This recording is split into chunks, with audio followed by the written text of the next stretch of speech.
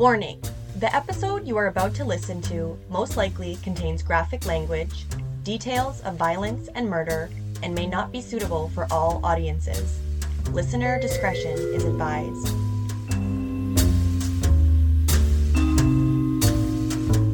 What is up, everybody? Welcome to episode 46 of Murder with My Mother, the true crime podcast where I talk murder with my mother. Hello, everybody. My mother, who gave birth to me in May. I'm actually so fucking glad that May's almost over because May is the most expensive month for me. Because not only are you a mother that gave birth in May, I am also a mother that gave birth in May. And my boyfriend's mother is also a mother that gave birth in May. And then there's also Mother's Day in May. There's a lot of shit. It's been hectic. And it's always, so my son's birthday's in April on the 10th. And then it starts. Mm-hmm. May is like, what is there, 3 of you now? Yeah. And Alex is in April. And by the end of it, I'm fucking broke as hell. So I'm pretty happy that May is almost over. Yes. Well, for all our listeners that have been listening for 3 years, you guys have been through a couple Mays with us, so you know how hectic May is for us. So, and I look shabby by the end of May because I'm just like so tired. I have to see Danika's father only once a year, and it's always in May. And I'm not saying that I like that. You might be a listener now. So. Oh, good Lord. So she loves it. Love it. Yeah. Thanks for wish we could get back together. Yeah, okay. Whoa. Okay, this is on the internet, Mom. You can't say stuff you don't mean. Just kidding. We also had a wedding this May. So my great uncle, who is my mom's uncle, bring out the banjo, who's actually younger. 2 years younger than me. Than my mom. He got married to his longtime love of his life. They're lovers. They're lovers, yeah. Now they're husband and wife. So she's officially sex. Yeah. So maybe that's why everyone gets divorced in 5 seconds. Just kidding. I made it a year and 4 months, so yeah, a little longer than 5 seconds, but not much. Yeah. Well, so the wedding was super fun. Super fun. And we saw a lot of our family, which was super cool. And now a lot of our family doubles as listeners. So hey, fam. Hey, fam. Stefan, we love you. He's like one of the most loyal listeners. Yeah. And I didn't even know. I was like, yeah. If you guys could see me, I would just awkwardly beat my chest, like, you know. Yeah. But yeah, so I've met a lot of listeners too, just kind of out and about, which has been really funny. It's been very strange, yeah. Yeah. Hi, everybody. Hi, everybody. If you're looking at me oddly and know who I am, you could just say hi. Just be like, hey, Christy, or hey, Danica. Yeah. And if you don't remember our names, then just say, hey, murder lady. Ladies that talk about murder and all that stuff. But yeah, so you guys know a lot of shit's been happening, obviously. In the true crime world, actually, is kind of where I want to focus our true crime events. The shit's still popping off in Vancouver, don't get me wrong, but there's some big stuff going on in the true crime community, first and foremost. A lot of people who are obviously true crime fans are familiar. We always talk about it, familiar with like the big ones. The big ones. The ones that we've been following for, God, probably since you were born, pretty much. I think that actually, that was the year after I was born, this trial. Well, so who I'm talking about is Eric and Lyle Menendez. In 1993, they were trying to think, what year was it that the crime happened? 89? I don't know, but it was right around there because I remember with my feathered hair watching it on my multicolored sofa. Yeah, if you never know the date, just look at Mom's hair, and I can always be like, that was this year. Although the 90s lasted into the 2000s. Well, they looked like the 80s still, but they're the 90s. And then the 80s might have lasted all the way to the 2000s. So, but yeah, it's flat now. Yeah, it's okay. It's like, but anyway, Lyle and Eric Menendez. They had 2 trials, found guilty of murdering their parents. And both of their parents. Yes, and surprise, surprise, obviously, our listeners, you guys all know that we never talk about trauma or what happens to you having an effect on a lot of these people. So in the trial, it was said, the defense was saying that these boys they were men at the time, but they were molested from like the age of, from young. Yeah, like very young. And they were claiming that they were both molested by their father. Yep, Jose Menendez. And their mother knew about it the whole time, Kitty. Yeah. She just did nothing and just turned her and head. they were fully made to do things, I think, with him, like Yeah. just out in the open. And so there was a lot of doubt when it came out because not a lot of people were talking about stuff like that back then. Nope. And it was super shocking. Like I remember like, oh my God, the shit these kids are making up. And it was now has come out that he has also been accused recently of molesting a member of a famous boy band. Yeah.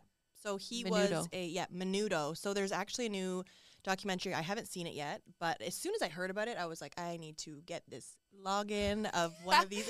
If anyone has Peacock, Nika needs let the me password. I'll let you use my Crave. You could use my Prime. You could use whatever. Netflix isn't mine. It's Tommy's, so I'm still on there. But that which is my ex-boyfriend of 3 years ago. But whatever. Anyway, so they are these new reports are coming out, which now, because what had happened was the state of California versus Menendez basically was saying that these boys did all of this for financial gain, and they murdered their parents for selfish reasons. But the brothers always have stuck to their stories because they are still incarcerated, and they're well into their, I think, 50s now. Yeah, I think they're older than me for sure. And I think also, like, yes, the family was extremely well off, and the boys. The dad was a record exec, which put the boy band and the record exec together. And it's not actually the only person that they are accusing.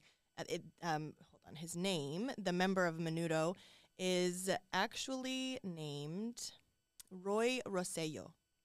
So he has claimed that Jose Menendez, then an executive at RCA Records, which signed Menudo to a multi-million-dollar contract, raped him as well in the family's New Jersey home.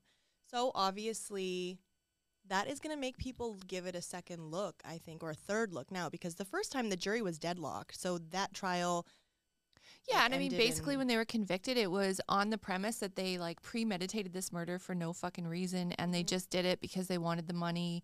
And, I mean, they didn't get any money. No, and their claims have now been even more substantiated. And fuck, like... I'm just... But you guys know, I don't shy away from talking about that kind of stuff. Obviously, it's really sad to put it this way, but every person we know most likely has been sexually assaulted in some way, shape, or form. And if you haven't, you're that's gonna be. No, well, no, I'm just joking. Oh my God, I'm just joking. I know it's inappropriate. Sorry. Yeah, but that's your trauma response. You like to make everything into a joke. That is true. But it's okay. Backtrack here. Really, it's really sad because that is a trauma that it does cause people to have the brain ways. The pathways in your brain physically change when you are sexually assaulted, especially before the age of 12. So, and I also think, like, your pathways change. When you're going through something that traumatic, that is pretty much the only way you can see. Like, imagine your mom knows the whole time that this is happening to you. Other people probably knew also, and so there was cousins that had conversations with the parents about it. Like, it was a well-known, and that's the thing, and we've discussed this before many times, is most of the time in the early, 60s, 70s, 80s, 90s, early 2000s, probably, now is the only time it has been people are actually getting it out on the table. There's, that shame that's associated to that is, obviously, someone's going to have shame just because that is something that is so misunderstood and that you don't know what's going on, especially when you're a child and you're targeted in an act like that. You can't make sense of it. So shame just comes with that. But now learning that there's no shame associated with it because you didn't do anything. No, you're not the one. I mean, even the way that rape is now understood in any form is so different. Like, before, it was always said, like, oh, you didn't say no. Or you wore that really short skirt. Or, well, you were just drunk. But it's like, if you have sex with someone when they're drunk and incoherent, they cannot say yes to you. Even if you have sex with someone that doesn't explicitly say to you, like, I want to have sex with you right now, and, like, starts going at it with you, I mean, it's going to be, there's a chance. I mean, if you didn't give your explicit consent, it's not consent. No, exactly. But we are going to I could talk about the Menendez brothers. We should probably one day do Let's do it. an episode Let's on the do it. Menendez brothers. We'll do it. We'll do it for you guys. But just to change gears, all the cases, speaking of the cases that we have done, it's no secret in true crime, majority, let's say like at least 70%. I'm making up these statistics, but at least 70% of true crime victims of murder, victims of crime are women, right? That's majority of our cases. Most of the time it's the husband murdering their significant other, or it's a jealous stalking lover that's murdering someone that can't get what they want. Yes, They're obsessed. obsessive, right? Yeah. Usually with a woman. Or not. I mean, we've obviously done other cases, but even, we did a case of a woman murdering a pregnant woman, stealing her baby. We did a case of, we've done a lot of cases of, mostly it's to do with women. So, and most of the time, like when I was reading out the first little bit of this case to my boyfriend, it was right away, and to my best friend, it was like, it's the husband, because you always assume it's the husband. Based on a couple of the last cases we've done, we know that probably some of the husbands are still walking around. And it most likely was the husband that perpetrated this murder. But today we have a different case. It's a suspect that we even had, remember with Jesse Sadu? Remember? It was the uncle, It's like, even that was shocking. But today's case for me was like, holy shit, you never hear of that. And I'm glad that it's not as common because, it's crazy. And also, I think that the relationship that we're going to discuss is one that a lot of people have strife in. Mm-hmm. So and that's why it's like you can really put yourself in the position of a lot of these stories that we're going to cover on this case. So, with that, we will jump right into the case. So,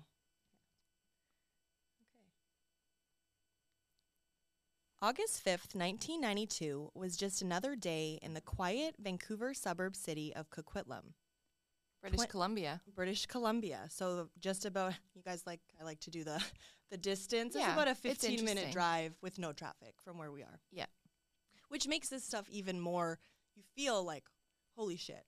Obviously, this was the year I was born, so I was probably sitting right beside you watching the news, even at that time. Because what month was it? August. So you're probably right there.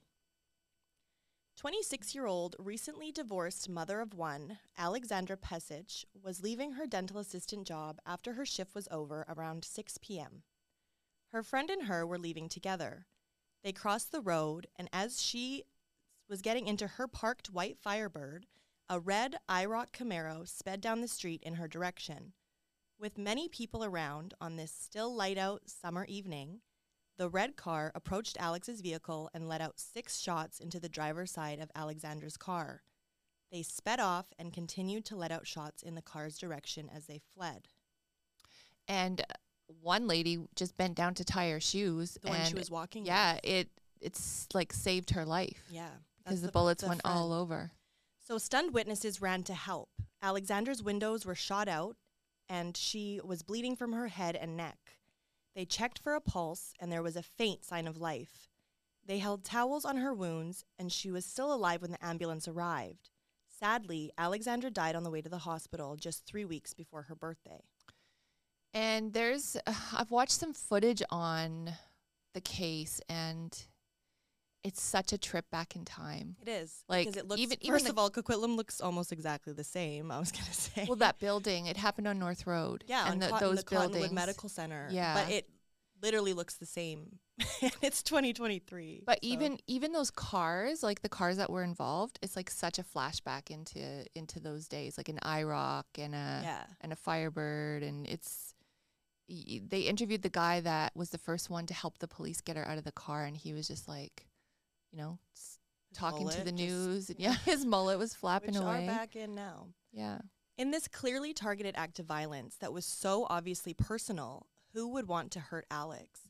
Who would target a single mother and dental assistant in such a high-profile drive-by shooting in broad daylight? As shocking as this was, those closest to Alex knew she was in danger. Alex had been complaining of stalking for the past 3 years, had gone to police, and had even hired a private investigator.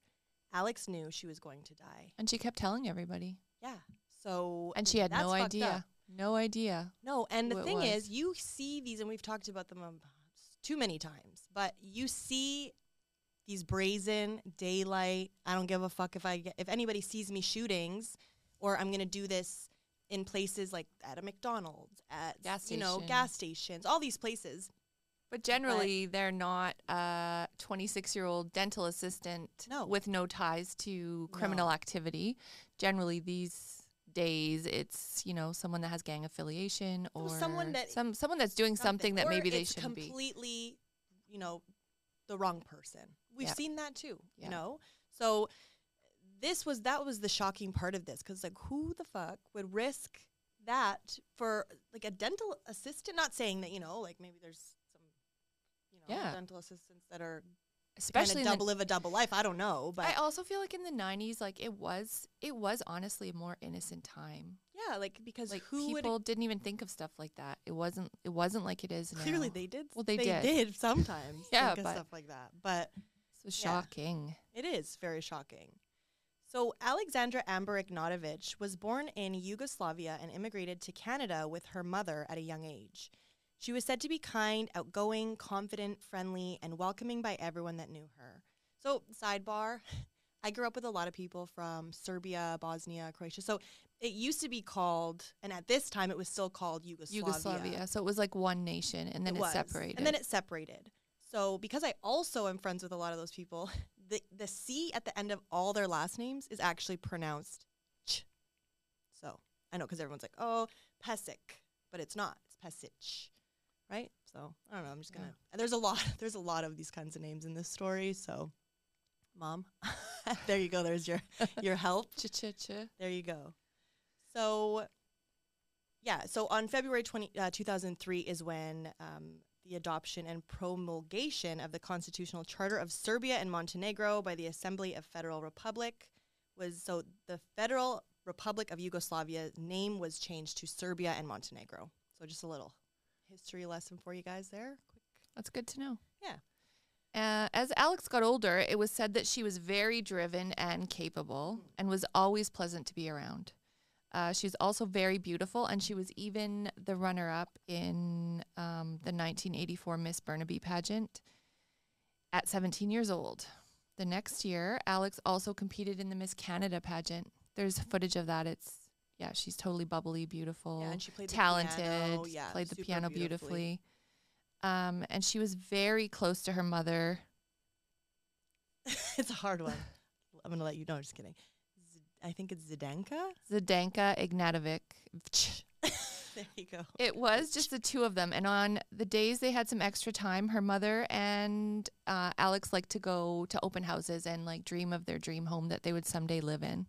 Me and Mom used to chase ambulances, which I was a kid, so it's probably super dangerous, because one time we pulled up and all the cops had their guns drawn. And I was like, rifles. Never mind, we have to turn around. Sorry, kids, let's go get McDonald's after swimming. So we just chase that. Anyway. I want to say in my own defense, I was 18. Well, at this time you were a little bit older, but... Yeah, it's okay, and that's fine. But no, some parents do stuff with their kids. Go to open houses. Some whatever. That's fine. We also went to the Picton farm. Yeah, multiple times. We actually would always go to true crime event locations, which for all of you guys is probably super shocking. At least no one can take you away from me now. True. So at one of those open houses in 1988, Alex and her mother, Alex and her mother met a woman named Yelka and her husband, Sava, who also went by Sam. Their last name was Pesic, and at an open house, they were at an open house, we already said that, but they overheard them speaking Serbian, at the time Yugoslavian. So obviously, if you hear somebody with your mother tongue in a place where that is not everyone's mother tongue, you kind of feel a little more connected to them. Yeah, you feel drawn. Yeah. So... because of that, the Pesic, they seemed really nice, and they were really happy to meet Alex and Zdenka as well. The Pesics owned Sam & Son's car garage near Main Street and encouraged the ladies to stop by if they ever had any car issues, or as new friends just to pop in for a visit. So Alex took them up on this offer pretty soon after they met, because her taillight went out, and so she needed to get her taillight fixed. So while she was there, Alex met the Pesic's son, Joe. He was their son, and after their first date, it didn't take long for them to fall in love. After just 1 month of whining and dining, motorcycle rides, and a romantic whirlwind, the couple got married in June of 1998 at Fantasy Gardens. 1988. Or 1988, sorry. Fantasy Gardens, which that was also like a pretty... For me, I had to Google Fantasy Gardens because I think it was predated me. Yeah, obviously. it did, because I remember being in it still doesn't early exist high now. school. I remember being in early high school, and it was the Vanderzams that owned it. And then... Are they who owns, the Gardens one now? Van Zant Gardens? No. Oh, Van Dusen, that's a Van different one. Dusen. But Vans. the Bill Vanderzam ended up being the premier of the province, and he owned Fantasy Gardens, and it was like a total 80s icon place. It's As you could see in the wedding. Yeah, it was maybe we'll post a wedding photo of Alex and Joe, and you can just see, like, it's got Fantasy Gardens written all over it, like with the puffy sleeves and the headpiece on the. Mm-hmm. It was very 80s. It's like everybody's 80s wedding, pretty much. Yeah. Well, I need to go back in time and go to an 80s wedding. Maybe I'll have no, I'm not having a wedding, but maybe if I you ever can get married again, have an 80s theme. I will commit to that right now. Yeah. You guys, you hear that? Mom's going to get married one day. If we have any takers, because she's still not, but 80s theme sounds fun, so maybe I'll try even harder now to get you a match. Please don't. Just kidding. Okay. But Maybe you know I what? could marry someone that was born in the 80s as like part of the theme. No, that's not allowed. Well, actually, that would be older than me, so you're safe. That's Mom's only rule. She's not allowed to date or even hug anyone younger than me. Like a sex hug, like none of that.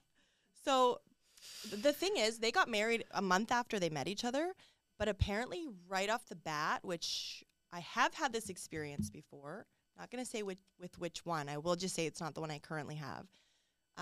Yelka right away apparently was like, oh, you should do this for your wedding, you should do this for your wedding, and was really controlling of her son. Yeah. So they have two sons, Joe and his brother, which I didn't even look up his name, but Joe and his brother. And apparently Joe's personality was like very, very just boring, like quiet and boring. Yeah. And like that's why the Pesiches were so excited and like pushed the wedding, because she was such a catch. Like she was beautiful and she was outgoing, and their son was like fucking boring and like shitty. Yeah. But they soon quickly realized that, or she quickly realized that, because she was trying to kind of get out of it, I think, in between the 1 month of meeting, like the 1 month they met and a month later they got married.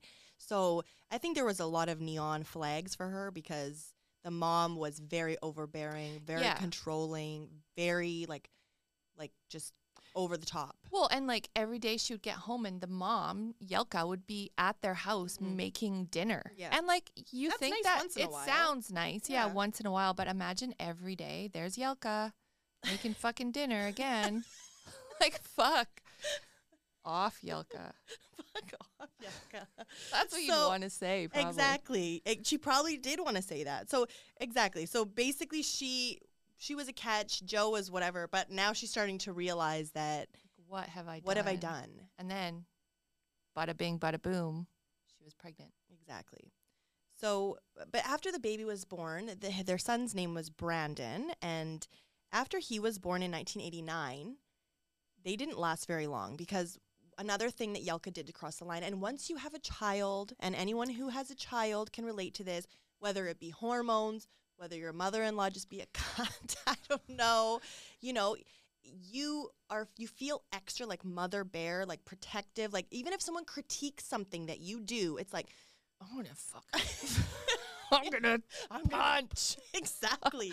So, but another thing also is that I think your child, no matter how in love, and I'm sorry if people are pregnant right now and they don't know this, and sorry to the husbands, but Sorry, when you here's have your heads first up. baby, it truly is your very first true love because you love that baby with everything in your being more than you've ever loved anything. And yeah, if anyone fucks with your baby, like Even if they don't fuck with your baby, but they like just say that your baby's too hot wearing those socks, you want to smash their head in, really. exactly, You know? like literally had the exact same scenario, which I'm sure you did too, dealing with like different cultures too, which they are not the different cultures, but I know for myself, like, I mean, the same culture now, but one time Watch I had where a- you're stepping. yeah. Anyway, so we're just gonna. Never mind. We won't go there. So Yelka crossed the line again when this was the final straw. So I think every time she did, Alex would be like to him, "You need to tell your mom." Basically, I think to get out of here, to kick the get Kick outta rocks. here. Yeah, Kick rocks, Yelka. this is for the listener who said I swear too much, but fuck you. No, I'm just kidding. No, basically she's like, you need to tell your mom to like stop it. Like, stand up to your Stand mom, up you for me. fucking pussy. Exactly.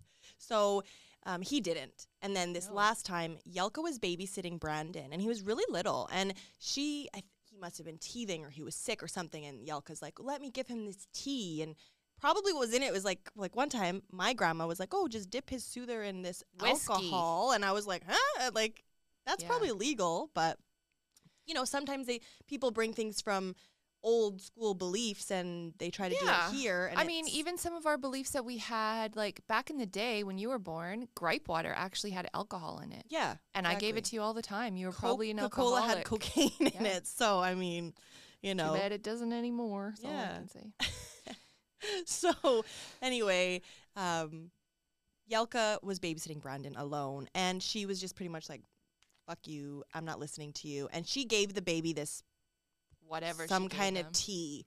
Well, Alex got home and tried to wake the baby up, and he would not wake up after anything. She had to take him to the hospital. Yep. And Yelka finally admitted, I gave him the tea. So the codeine tea or whatever. Yeah, basically, who knows what it was? It was probably like alcohol. It probably was. Like, I mean, I don't know what it was, but he wouldn't wake up. So basically they got a divorce, and Alex left right away, and they were going through a bitter divorce. It was just a lot of Joe was trying to get full custody, and the parents actually also were involved in the custody dispute, and they were trying to sue Alex for money because they gave them a down payment for their home for $70,000. That's what Sam said, and then they were actually told that they were not allowed to have visitation with Brandon, which I know back in those days, it did kind of go more with the mother a lot easier, but to take complete rights away from grandparents is a pretty big deal. So a lot of stuff must have come out. Yeah. Because Joe still had visitation with Brandon at that time. Yeah. Because he would go and get him from daycare and take him places. But I don't think it was like a full-on shared custody arrangement at all. No, but that's kind of when Alex already thought that she didn't like Yelka. Then Yelka's even truer colors started to show. So almost 3 years before Alex's murder, Alex received a book at her front doorstep. Someone mailed it to her. And the book was called The Deaths of Cindy James. And it was a true crime story written about a woman who was stalked and brutalized for years in the Vancouver area. And passages were highlighted in the book that she received in the mail. Yeah. Passages saying that her house was burned down and a bunch of other various things. Yeah, so it was in the 80s, and it was actually over the course of 8 years. Cindy James was followed, stalked. She was found hogtied. She had nylons around her neck, her feet. One time she was stabbed in the hand with a note saying, like, you're going to die. And another time she was, like, found unconscious. And then someone even lit her house on fire. So she was basically going to the police and saying over and over and over. And the police thought that she was doing all of this stuff herself. Well, and I don't know, but when you're hogtied and you have a note pinned through your hand. Stabbed. Yeah, stabbed through your hand. Fully through her hand. And so basically the book.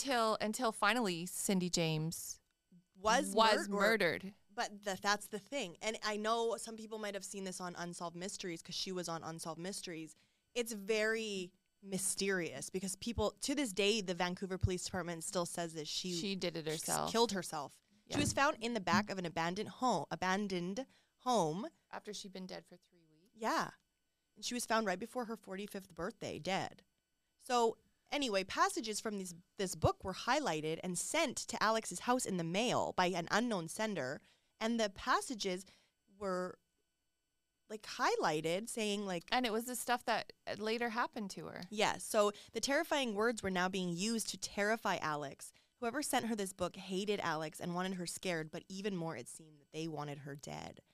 So after reading some of the book, because obviously you're going to be, like, if someone sends something to my house, I'm probably going to read it, and then you're going to get even more freaked out when someone has went through this book and highlighted it.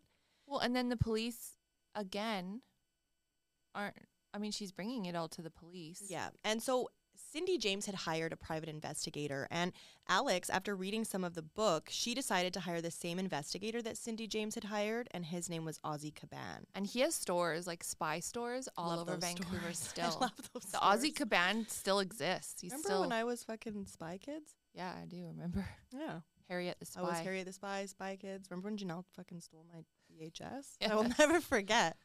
Anyway, just kidding, Janelle. I love you. You probably don't listen, but that's fine. So, friends said that they were afraid to speak out after when she was murdered, and police did not take Alex's complaint serious enough. She was starting to get so scared that she was wearing disguises, like wigs. Like, imagine you had to put a wig on. And no People one wear will wigs believe now you? for like, I'm going to wear a wig, you know, like switch it up. But Yeah. like having to actually wear a wig, have a disguise on, try to, like, you don't even know who's following you. Well, and people were following her. One time she got out of the car at her mom's house. Someone was following her driving, and she obviously, because people sometimes are like, someone's following me. They're not. They're probably not following me. But she stopped at her mom's, and a man in a mask ran after her. Like, she just Till made she it just to the door. got to the door and closed it. Yeah. And so it said someone, like I said, even lit her yard on fire. Yeah, her front So yard. she was wearing disguises and in hopes she wouldn't be recognized. And someone tried to run her off the road multiple times.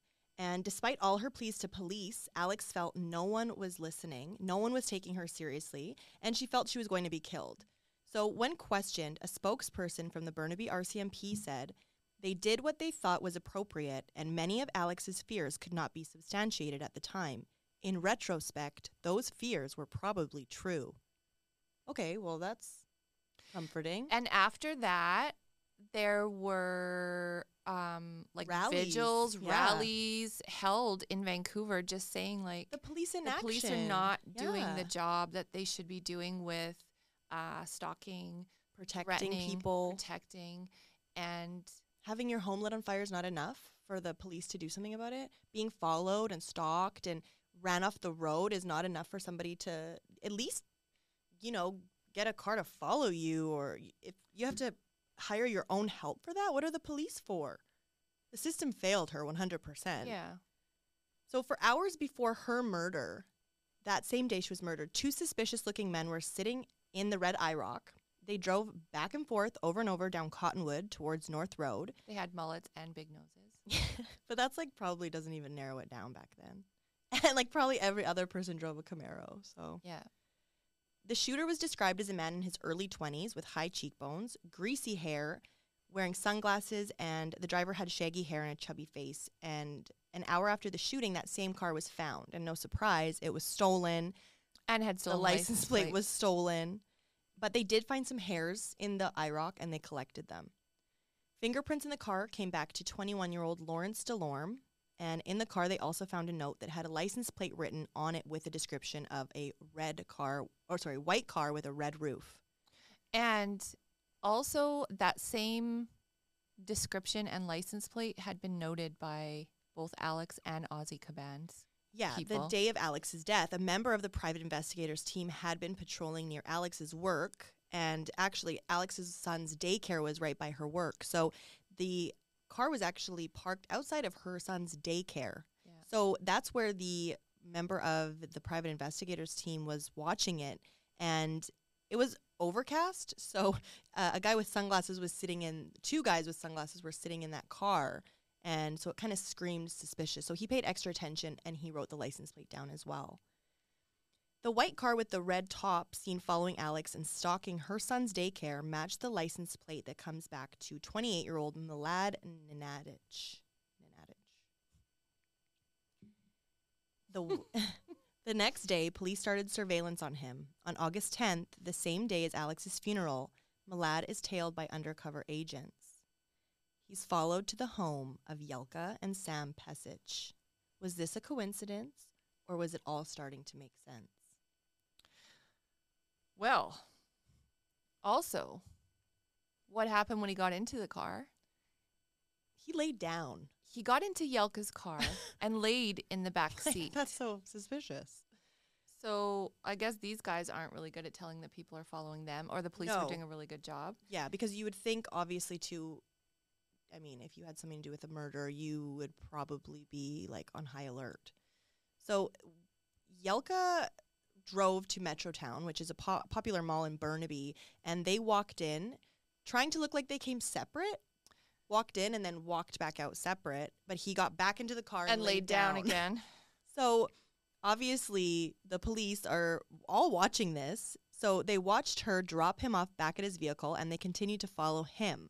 As he drove into Surrey, the police decided to pull him over as he got out.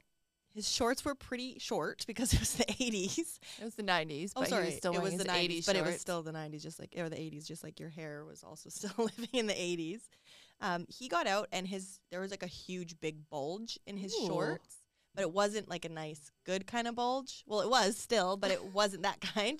And then all of a sudden, $30,000 fell onto the floor right in front of the police when they pulled him over. The fuck? Busted. That same day, Alexandra's funeral was being held. The same time she was being buried, Milad Nenadic was arrested for arranging her murder, but the shooter is yet to be apprehended. So Alex was laid to rest at the Forest Lawn Cemetery in Burnaby. Now, for me, I've never want to be buried. I've never wanted that. I want to be cremated. But I've always thought that cemetery is so beautiful. It's almost like Hollywood style. It is, because my dad used to live in Burnaby, and I remember you drive down Royal Oak and you can like see it, and it's just beautiful. So rest in peace. That's where she's buried. And the same day. Yeah, the same day, which was so great. Like, it was so really prophetic that it happened the same day. Yeah. And also, we didn't mention that Joe, that same day, went to pick up his son at the daycare. So everyone was brought in for questioning after that on August the 25th. They brought in Yelka, Sam, and Joe. And apparently in the past, Yelka had been caught a bunch of times shoplifting random shit. So like little things too, like chicken livers and like things that she could have afforded. Well, clearly. Kleptomania is actually, so it's a mental health disorder that involves repeatedly being unable to resist urges to steal items that you generally don't need. So probably like chicken livers. And often the person stealing, I mean, it's a mental health. It is. It's a mental illness. So right there is like a big, so she happened to have a lawyer already. Just because she had to be. Which obviously in this kind of case and shoplifting chicken livers, I mean, your defense attorney probably should be a different person, but they didn't know anybody else, so they just went with the same guy that got her off the chicken livers, I guess. So yeah, so and the dad got a lot of workers' compensation claims and claimed a lot of ICBC claims. He was fraudulent when he was super fraudulent also, so that kind of speaks to his character 100%. Yeah. And Joe, when he was questioned, he remained really calm because he had an alibi. Yeah. He even still had his receipt from his swimming, which who keeps that? Took the kid to go swimming, his son to go swimming, and kept the receipt, which was strange because you don't usually keep a receipt for the swimming pool. I mean, I hoard all my receipts in my bag accidentally, so maybe you do, but I don't know. I think some people obviously really think it was him, and you guys know what do we talk about more than anything? Husbands murdering their wives.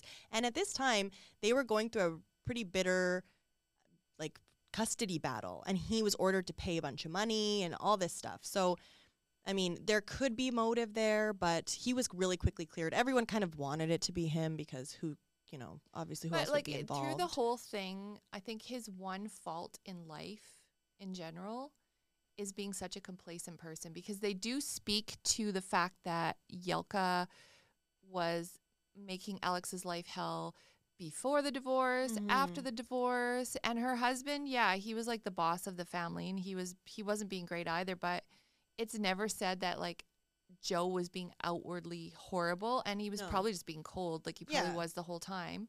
Exactly. But even just when didn't do anything. That was always and the issue. that's the thing. Like he should have stepped up. Yeah.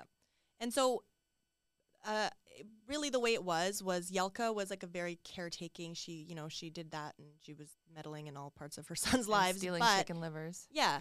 But her husband was like the boss, like the man of the house. And the police were like, there's no fucking way that if you were going to pay someone $30, your husband... $30,000. Sorry. Yeah.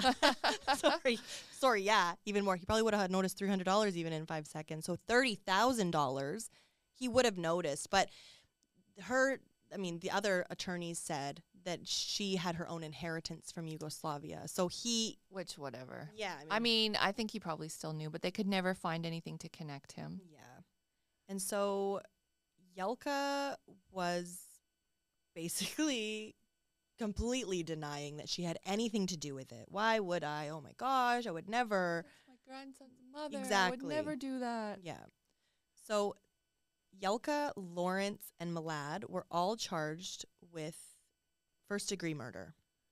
The same day they were charged, police searched the home where Nenadic lived with his parents, and they recovered a semi-automatic handgun and a case of bullets that was a ballistic match to the murder weapon used.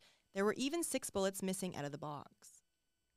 Well, surprise, Ding, ding. surprise. When asked, Malad denied being the shooter, but said he picked up 2 men who he arranged to do the murder. He was more of a middleman, but claimed to have absolutely no idea who the 2 men were. Luckily, a man who walked by the Red Eye Rock the day of the murder recognized one of the men as Dave Volk and called in the tip line.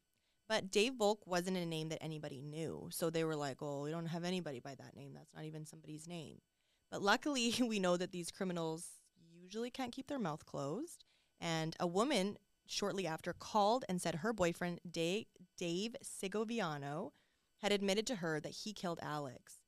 And coincidentally, Dave Segoviano's mother's maiden name was Volk. The girlfriend agreed to have her home bugged with a listening device. And Dave must have been This part suspicious because when she would bring it back up, because he talked about it once and then he told her, I'm the one that shot that girl. Yeah. So when she would bring it back up now, she knows that the house is being bugged, but clearly he has some kind of idea. But she would ask him stuff and he would write his answers down on paper and then he would flush it down the toilet. That's so fucked up. So you could hear the toilet flushing in the video. Like every time she'd ask him a question, there'd be like a pause and then a toilet would flush. Yeah. So obviously the police got a warrant because they were like, well, first of all, I'd go into the toilet and find those fucking notes because like, what the fuck, dumbass? You should have swallowed them instead. He shouldn't have even written them. He should have learned sign language or something. I don't really, if you want to be that Anyway, the tenant of the house actually said, he's like, I remember that day. That day was welfare day. You guys know, that's what I picture that kind of talk like. So he said, I remember that day like it was yesterday. Dave came home and he had a whole different haircut, and then he threw his hairs into the garbage, and actually, I still have it. Oh, yeah. So no one took their garbage out ever, clearly. But not on welfare day. You got other shit to do. No. So police took those hairs and they compared them to the ones found in the Red Eye Rock, and they were very similar because at this time, DNA was still in its infancy, and all they could do was look at one hair and the other and say, yeah, that's the same hair. That's the same one. Obviously, now we have way different technology. Just a heads up to anyone I'm related to, I just did 23andMe, so if you're a murderer, you're going down pretty soon. So I already gave my dad a heads up. He didn't seem worried, so there goes that. Cool. So the trials started, and Yelka remained really calm and quiet and cold. She was said to be just pretty cold. Sam came every day, and nobody sat anywhere near him, and so did Alex's mother, obviously. Yeah, Alex's mother, they were so close. Yeah. It was so devastating for her. Well, we've talked about it. When you have just one parent, you're usually pretty close with that parent. Usually, obviously there's other circumstances where it doesn't, but you and I, we've talked about it, it's like a trauma bond. It's a great and healthy. But when you only have one parent, you're my mom and my dad, right? Yeah. So in trial, Helen Gatona, who was a close friend of Yelka, dropped a bombshell. She had been with Yelka when Yelka mailed the Cindy James book to Alex's home. Oh. She had even been out for a walk. Well, what she assumed was a dog walk. Imagine if someone invited you on a dog walk and then you look over as they walk past their daughter-in-law's house and they're lighting it on fire. Oh my god. So she was like, what the fuck? But Yelka also had a copy of that book in her house. On the coffee table when the cops just went in there, like sitting like. But Yelka had hated Alex so bad that she wanted to scare her, and when that wasn't enough, she went to a family friend, Mladena Nadic, and arranged for Alex to be killed. Most of the evidence against Yelka was circumstantial, with nothing physically tying her to the murder. But under the code in Canada, hiring a contract killer or arranging for someone to be murdered is automatically first-degree murder, even if you weren't physically there. So even though it was circumstantial, the evidence against Yelka was still overwhelming. It was super overwhelming. Yeah. The trial lasted a little over 2 weeks on the jury, and the jury went into deliberation, but came back really quickly with their decision. And the jury found Dave Segoviano, Mladena Nadic, Lawrence Delorme, and Yelka Pesic are all found guilty of first-degree murder and were all sentenced to life without parole for 25 years. There was a lot of emotion in the courtroom. Alex's mom, in anything you've watched, like, oh man, this is horrible. But the other day I was watching, because I always watch stuff and, getting ready to do the case. I watch every single thing about it for weeks so I can just have it in my head. I do that anyway when it's not a case. But anyway, so Carlos was sleeping and then the mom, it's like, because she's like, it's horrible. It's a horrible sound, but it's a primal scream. it is. It's horrible, and I've heard that so many times on true crime. But it's like that's the one thing: a mother's scream for their child when they've been murdered or when something's happened to them. And Carlos woke up what the fuck? But he was even like, that's like the saddest cry I've ever heard. So it was very really emotional. sad. Even all the detectives like recounting it, and 30 years later, everyone is still they're sad. still very emotional over this whole thing. Yeah. So she said too, the mother, she's satisfied with the verdict, but she'll never again in her life be happy, which I can totally understand that. So Yelka has always maintained her innocence, and in 2008, after 15 years, she applied for early parole at our stupid fuck. Well, you guys know that we hate this. The faint hope clause is bullshit. It's something that happened after they abolished. It is. It's over now. But in the cases when we talk about it, it's like bullshit. After 15 years, you have no fucking chance of getting out. But faint hope. Let's try it. Let's try after 15 years for you to go in front of the fucking families, like of the person that you murdered, every and year say I should get out. Like, no, you shouldn't. Yeah, you have torture. fucking life. So. Anyway, she could never say anything nice about Alex when she was questioned, and the jury saw right through her every time and denied her for parole. And that day was actually the first time that Brandon had seen his dad and his grandmother, even though he didn't, I don't think it's his paternal grandmother. He has nothing to do with her. Obviously, she murdered his mother. Yeah. But that was the first time he saw his dad in 15 years. Yeah. And he testified, again, obviously, about how horrible everything was. And that must have been the hardest thing, because obviously when this happened he was only 3 years old and it was so sad. Yeah.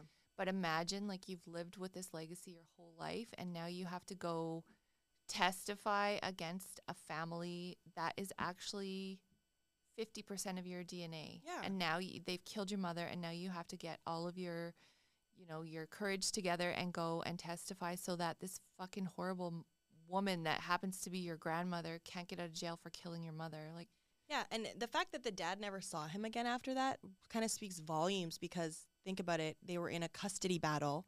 Yeah. And usually if the dad didn't kill the mom, the kid is going to go live with the dad. Yeah, and he owed $80,000 in child support. Like, he just was like, oh, guess I'm done with this. Like, yeah, and Alex's mom raised him for his whole life.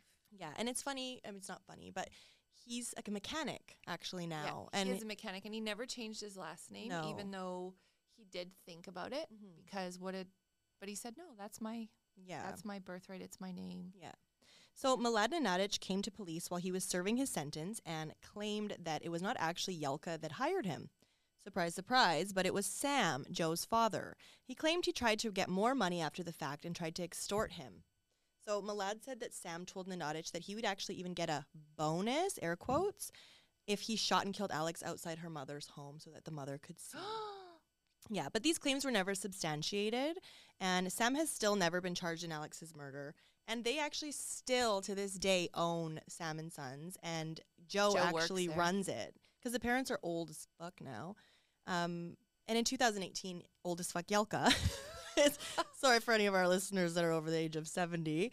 But Yelka was released on parole, and she still lives with her husband in the same home that they have always lived in. And yeah, so in 1993, this is kind of nice, thanks criminal justice system. 1993 is when harassment and stalking actually became a crime. So a little too late to help Alex. But for victims, and we know because we've had mom has been stalked. I mean, I just had to call a little while ago because of my stalker, and they didn't really do anything. But it was kind of like a weird, like creepy. Remember? Creepy. Yeah. But it never got too creepy. But it was kind of like romantically creepy, where it could have easily escalated to creepy. Yeah. They don't. I don't know. I didn't find the experience to be one that you'd recommend. Oh. Yeah. No. So, yeah. Obviously, it didn't help save Alex because it was a year after she was murdered. But you know, a lot of these people are. What is that when you? Is it not a martyr? What is it when you die for a cause? And it's a martyr. Is it okay? Yeah. And then you die for a cause, and then after there's change. So, yeah, don't stalk, don't murder your daughter-in-law. But how fucked up is that? Because many, like more daughter-in-law and mother-in-laws don't get along than do. Yes. And like usually it's after you have a child because you're like, well, first of all, you live with the person that lady raised. So you're probably like, don't give me any parenting advice. And mothers and sons often have like a weird bond where, Yeah. Yeah. I just feel like, I don't know. There's been a couple people I've dated where I was like, I probably just broke up with them because I didn't like their mom. Remember the Papers lady? That's what I mean. That was one where I was like, okay, weird. He lived with his mom, and it was like still like weird. Well, we were old, and like I think it was like she came to live with him because it was like some kind of a circumstance. Come on, exactly. But yeah, when you're some people, I mean, I'd live with you if Carlos would let you move in. I wouldn't. Let's do I don't kill your son-in-law episode. I no, won't. Just kidding. Mom loves Carlos. A lot, yeah. And I would never move in with you. Well, I'm going to get you a mother-in-law suite, remember? I still won't live in it. You would. Come on. We'll see. We could also double it as a recording studio. I'm just kidding. Perfect. Just kidding, Dad. We're not going anywhere. We're not going anywhere. But we are going to see you guys next time. Yeah. And we will be back. Actually, we're going to start to do more episodes. I know I've said that probably for the last 3 years. I'm like, we're going to start to do more often. Obviously, you guys know May was fucking hectic. And it was very, very. It was. There's a lot. But the thing is that now I don't even know if I'll be alive because I'm about to go camping by myself every weekend. In her rooftop tent. In the middle of nowhere, off the grid. Don't tell them where, because I'm not telling you guys where. But I really still feel like if I'm not, then my son's agreed to step in, and it will be called Murder with My Brother. Nah, we'll just do Kier's. No, I'm just kidding. Well, I'm taking Kier's camping this weekend. Oh, yeah, so yeah. No, well, we won't. I'll obviously wait for you to record, but okay. But yeah, so we will see. You guys will be seeing a little more of us. Hopefully, fingers crossed. I don't know, but anyway, thanks for tuning in, guys. Thanks for tuning in. That was episode 46 of Murder with My Mother, the true crime podcast where I talk murder with my mother. Bye guys. Thank you.